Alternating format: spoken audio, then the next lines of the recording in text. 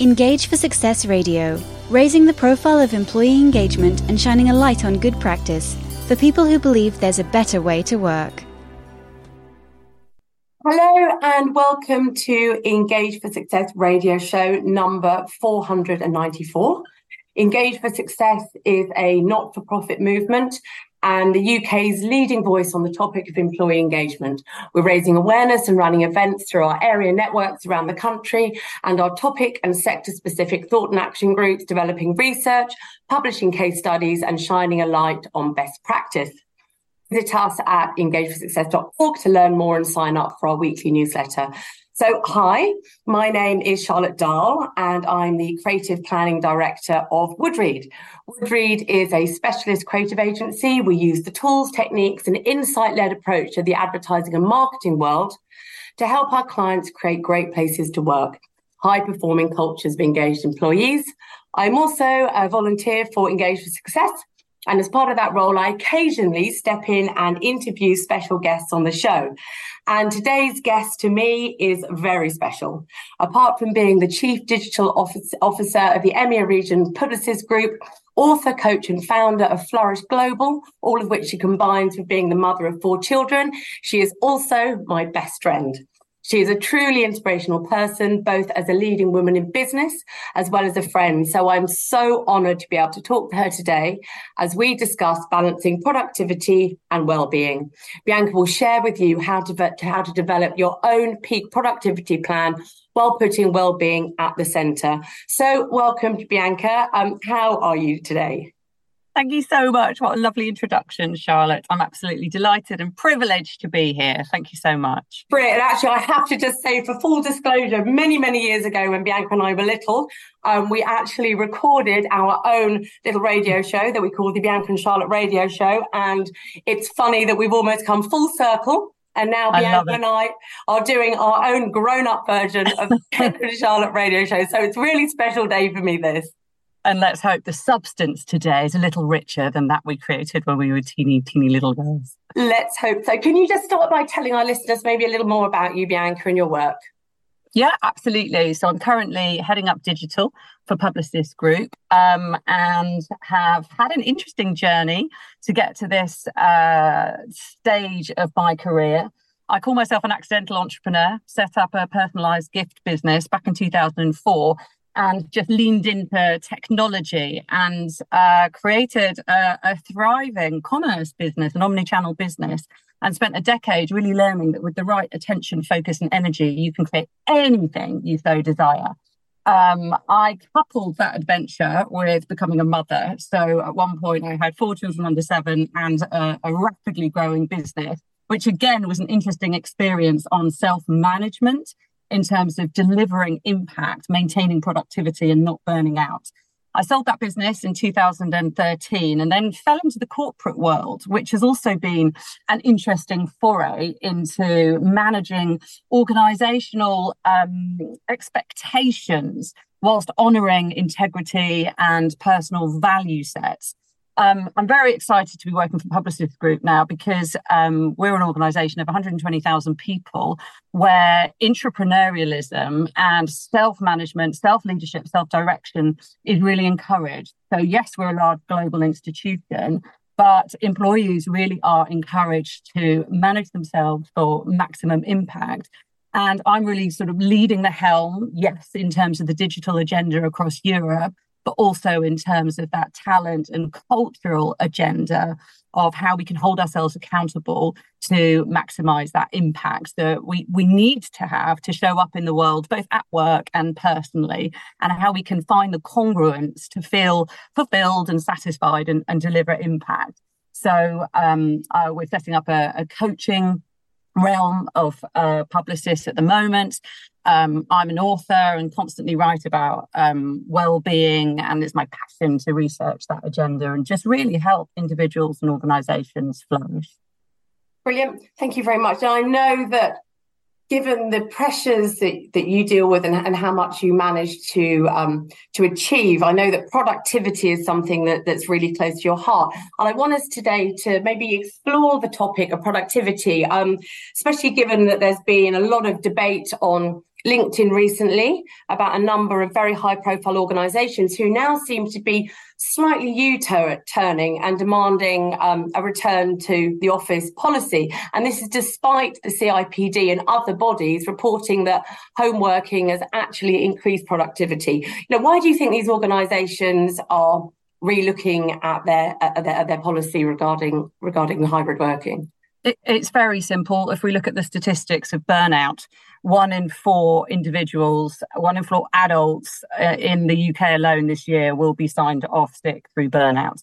So yes, the statistics are correct that productivity did increase as the pandemic locked us all down in our homes, but it was a frenetic reaction, almost a panic of how do we retain our jobs? How do we keep the businesses going? How do we keep the machine, the cognition of everything still rolling? And actually, by the end of the first series of lockdowns, on average in Europe, we were working around 11 hours a day. And that just became a bit of a default because we didn't have the clear delineation between work and home. And so the lines were blurred, but actually that started to become more and more dangerous because then as we started foraying back into the workplace, we were baking in commute time and actually still there was an expectation of delivering 11 hours of output a day, and it's just unsustainable. And so we've seen this sad buoyancy of stress and burnout that started to effervescent up to such a degree that it's unsustainable. So employers are having to really protect the workforce and just maintain well-being at the top of the agenda to just preserve the workforce. And actually, a big focus area for me is looking at human energy. How do we preserve our human energy? Because for us to have impact, we need to ensure that we're all respecting our individuality to be able to bring our most energized selves to the office or to working from home. But it's for organizations now to just really nurture that human energy, which is going to be different from one individual to the next. So It really is the burnout rate that is actually forcing employers to just look at what's right and what should this new cultural norm look like. Yeah, no, interesting. And obviously, well-being continues to be the theme of 2023, kind of alongside sort of productivity and well-being. And, in my view, and I think you're probably going to express a counter view, but in my view, it kind of runs counter to the desire to force employees back into the office. For me, there's kind of a bit of a say-do gap emerging. There's well-being here and there's productivity here, and there's the need to say, well, actually, home working was working for a lot of people, and actually going back into the office, is that going to foster, encourage well-being? Where do you kind of sit with this? I know with your focus, particularly with your coaching and writing work, is, to make sure people are able to operate at their peak productivity, as you've said, while also balancing their well-being. So how can people make sure that well-being and productivity remain in balance? So we have very explicitly within Publicis Groupe made it known that autonomy sits with the employee. And straight after lockdown, we came out very publicly with our approach, which was a threefold approach to returning to what a new normal would look like. And it was a heads down, heads up and heads together approach. Okay. And this is really looking at the outcomes, the type of work that are required.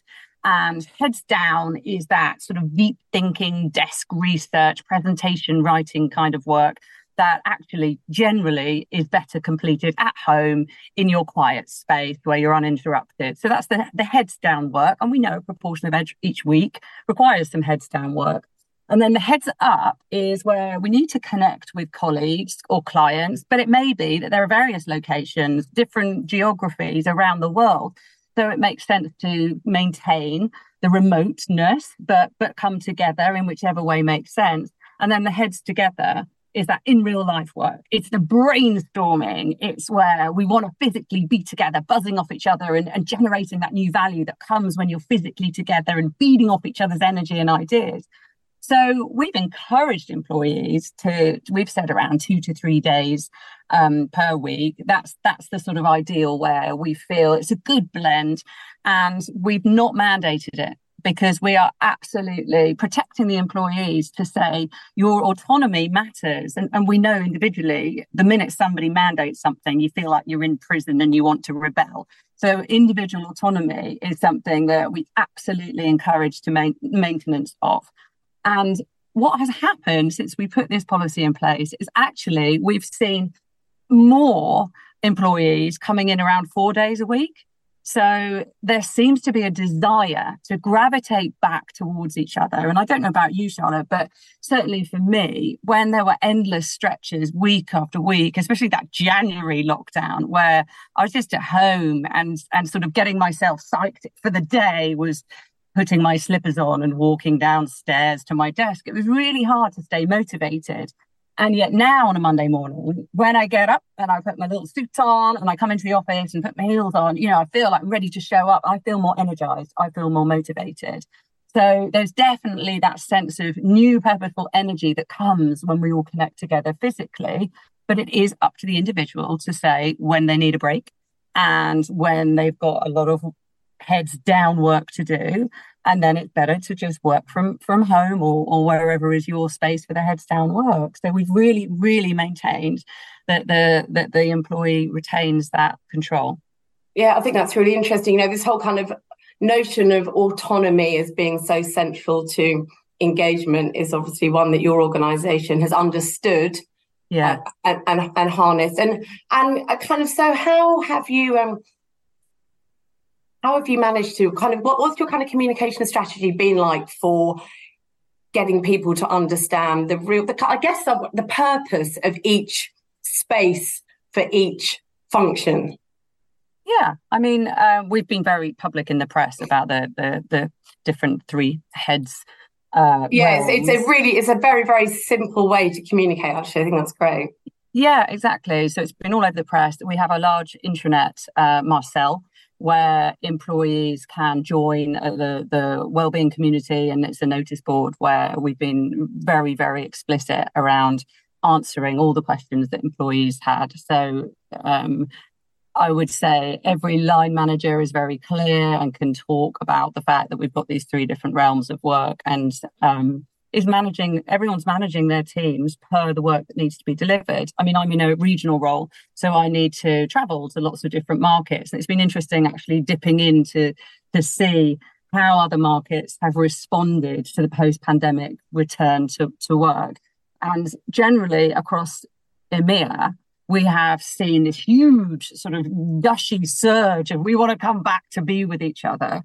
Conversely, in the United States, there's a massive reticence to come back. And in New York, especially, there was a financial incentive that was introduced temporarily to encourage employees to come back. But even that has faltered a little bit. That's really interesting. Yeah. And I was talking to my global head of talent this morning, actually, as a precursor to our interview today, and was asking about that. And she said her belief, the general consensus belief, is that the reason for that is the national narrative and the fear narrative in the US actually was more prevalent and lingered on. And actually, the US is one of the last countries in the world to have now said unvaccinated travellers can come in, for instance. So there was a fear and a reticence that continued far more prevalently than in Europe, for instance. So in that sense, you can understand that potentially there was a natural innate fear to go back because the media was warning you it might not be safe. So let's see what happens now that the US has changed their general national narrative around safety, if that does start to encourage more employees back. But I know here in Europe, we are buzzing and pulsing. And on a Tuesday, Wednesday, Thursday, it's very hard to find a meeting room because everybody's here. And I host a town hall once a month and I'll have sort of 30 to 40 people in the team. Everyone's here and we'll go out for drinks afterwards. And there's just that lovely connectivity and that energy that keeps us fresh and motivated. So I honestly feel it's actually working. And, as we often talk about, it's not easy. It's single parenting, so many children. And actually, I really look forward to the days that I'm in the office and I'm with other people and that we're bouncing off each other. Is really energizing and invigorating. Yeah, because I guess the problem is really, and it's something that I've been thinking about since the pandemic, really, in kind of, with Woodreed's focus on culture. How do you carry on fostering that sense of culture when actually you are sitting at home and you haven't got your colleagues to bounce ideas off, and all those kind of, the cultural rituals and routines that you have in the office are just very, very hard to replicate when you're trying to do it through Team and Zooms. Exactly. And I found even a couple of weeks ago, we had a train strike here. And so I had a whole week at home. And actually, I really missed my colleagues. Of course, I'm still chatting to them on Teams, but I really missed the physicality of us all being together. So when I got in the office the following Monday, I just felt like hugging everyone. I've missed you. And it's interesting because we were still connecting. There's nothing like the physicality of actually coming together. No, this is it. And I think maybe, the answer is, as Publicis has done, is really defining, like I said, kind of defining where can you do your best work. There was this really good phrase a while ago with kind of, work wherever you're most productive. Yeah, well, that I write about this a fair bit. It's a new realm of science. It's called ecological psychology. Yeah. And it's about how naturally a certain environment will predispose us to optimum types of work, types of output. So for an Olympic swimmer, for instance, the minute they see that swimming pool, then it just hones their mind, body, soul into, this is where I'm going to perform. For someone like Stephen King, when I was researching the last article I wrote, he has this study and this zone where he plays loud rock music. He has a certain drink, and this office has all his paraphernalia around him. And the minute he's about to start his creative genius, it's boom, music goes on, and that's it. He's in the zone. And so actually, if we analyze ourselves and look at the different types of work that we do, there will naturally be different environments that trigger us and inspire us to do different types of work. So for me, coming into the office, it's about connectivity, it's about leadership. And so I feel invigorated by being in this environment. If I want to write, I need to be in a very peaceful, serene setting. I couldn't be a writer in a coffee shop. That's not me. I have to be at home in my beautiful desk and light a little candle and just have my little grounding ritual, because that helps me get into that zone of the type of work that I want to do because of that environment. And it's so interesting that we can actually build this sort of natural receptivity to an environment, which is why we always need to encourage our employees to take that ownership and take that self-awareness into where do you do the best work.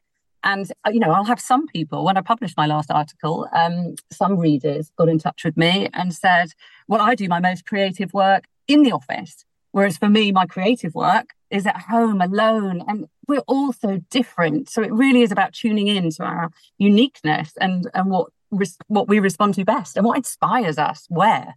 Yeah, absolutely. And, very much about employers treating each of their employees as individuals. And very much tapping into employee voice, genuinely listening to employees and asking them that question. Where does their peak productivity lie? Yeah, exactly that. And there are going to be certain very obvious, I won't say mandates because we're not mandating anything, but if there is a brainstorm, a kickoff for a certain project, it's going to be better and more buoyant and effervescent if we're all physically together, and it's going to happen in the office. And so there's that sort of natural observation of, well, we need to come together to do this, to produce this in that environment. So there has to be a certain, perhaps a compromise and a certain acknowledgement. And some structure. And it's not literally just about going each individual person kind of, just you go and do whatever you want to do. There has to be a balance, doesn't there, between we've tapped into employee voice to understand what they need and where they're most productive, but at the same time we need structures and policies in place to make sure that it's not a free for all. No, exactly. And I think it comes back to that self-accountability, self-leadership, self-management. So if, for instance, a couple of weeks ago I was in Prague, I was hosting a conference for 2 days midweek, I knew I would be tired on the third day. I knew that all of that energy that had gone into hosting a conference and talking day and night, I knew that third day, I needed to be alone. I needed to be at home because I needed to rejuvenate. And if I had pushed myself and gone back into an office or traveled back from Prague and then come into London the next day and done a 2-hour commute to come into the office, that would have pushed me. And I'm so aware that actually it would have been too much. And so I made the decision to then not come into the London office on that Friday because I needed to preserve me. So it's about making those very conscious decisions around sustainable productivity. And that is something that I really do teach all of my staff and any of the events that I host. I talk about graceful productivity. What does that mean? Graceful productivity is the opposite of that frenetic, panicky productivity that we all tricked into in that fear-based moment straight after the pandemic kicked off. Graceful productivity is where we deliver our highest contribution sustainably.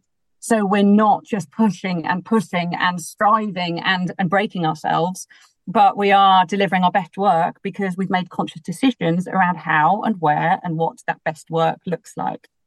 Okay, and how does that manifest in practical terms? How can you kind of help someone? You know, what are the steps that people need to take if they want to build maybe their own peak productivity plan?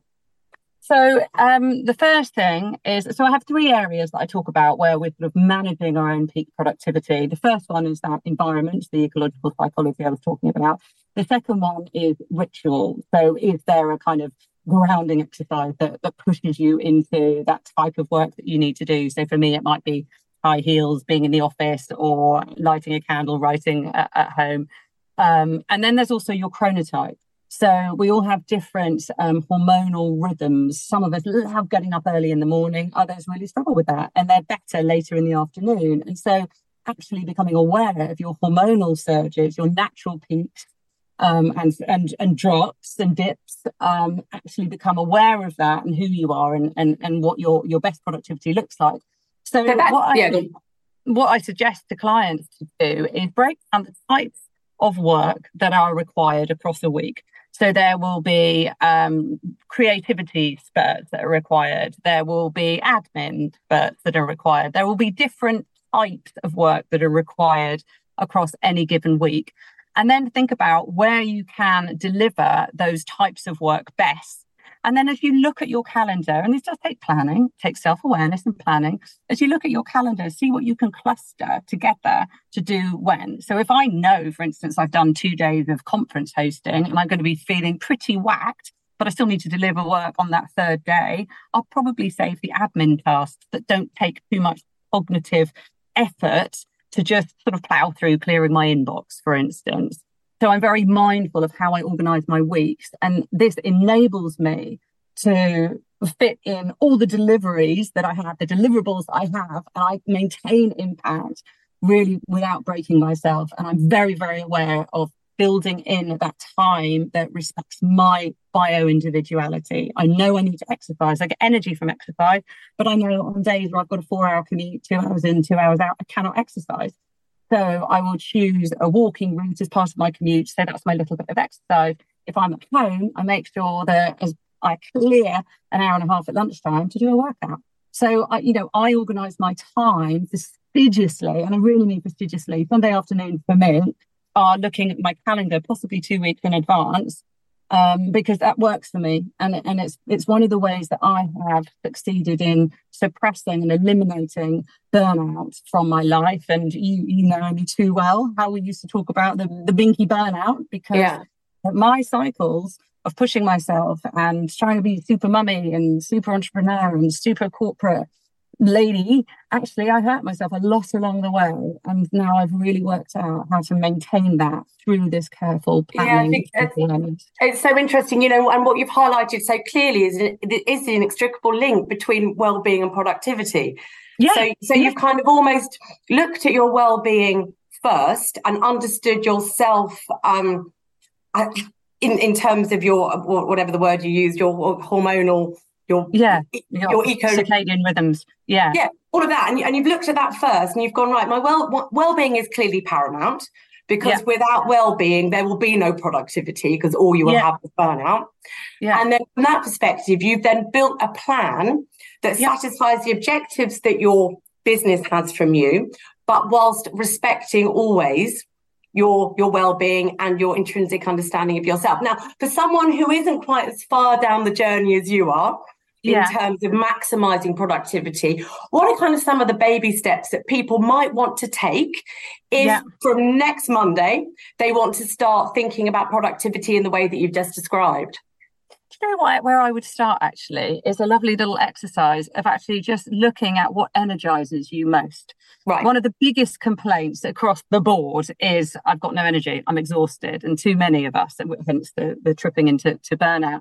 So actually take a look at yourself, look at your previous month and look at the things, the types of work, the types of environments, the things that have energized you, and just really start to get a sense of clarity around where your energy actually comes from, because you can start to make subtle shifts very, very easily, whether it's the people that energize you, how can you make sure you're spending more time with those people? Whether there are tasks that drain and deplete you that could potentially be delegated, or you can do on a sort of a low day, but you can organize your schedule. So I would really start with analyzing your own energy rhythms and just taking a look at that. And then going back to that, sort of categorizing the different work tasks that you have to do, and just organizing your week around when you are most energized and buoyant to do the work that requires the most energy, and just really just taking ownership and have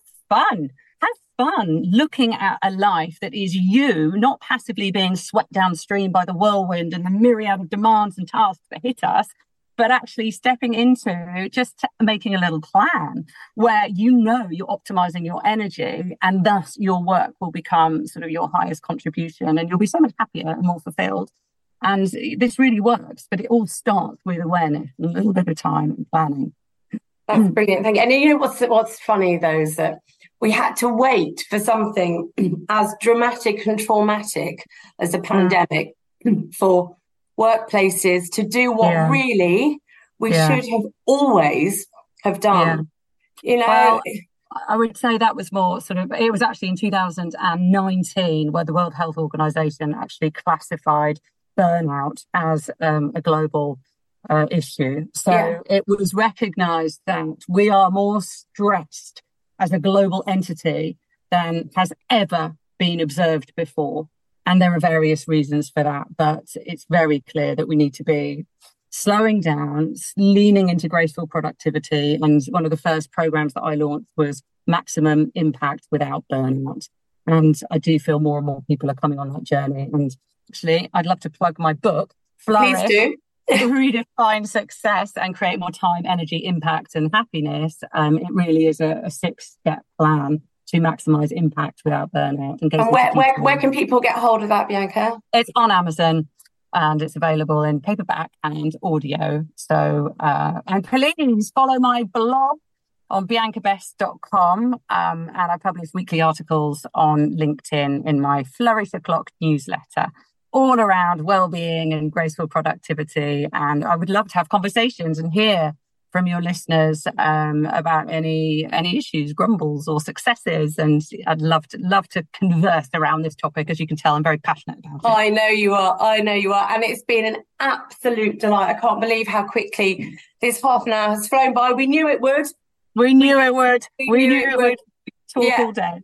A really great way to kick off people's Mondays, and hopefully once you've listened to this show, you could possibly start to put some of Bianca's wise words into action to make sure that you are truly operating at your peak productivity whilst respecting your well-being. And as Bianca said, having fun along the way. So thank you so much to today's guest, Bianca Best.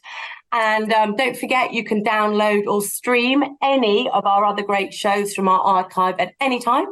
Just visit engageforsuccess.org.